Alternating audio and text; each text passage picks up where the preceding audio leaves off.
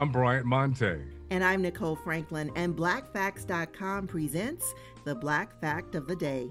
On March 2nd, Howard University was founded.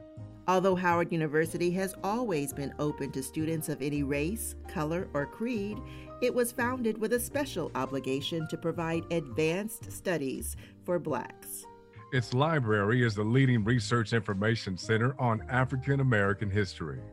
Many of Howard's graduates advanced to leadership positions in education, social reform, and government. Among the most prominent have been statesman Ralph Bunche, recipient of the 1950 Nobel Prize for Peace, and Toni Morrison, the first Black woman writer to win a Nobel Prize, and Kamala Harris, current Vice President of the United States.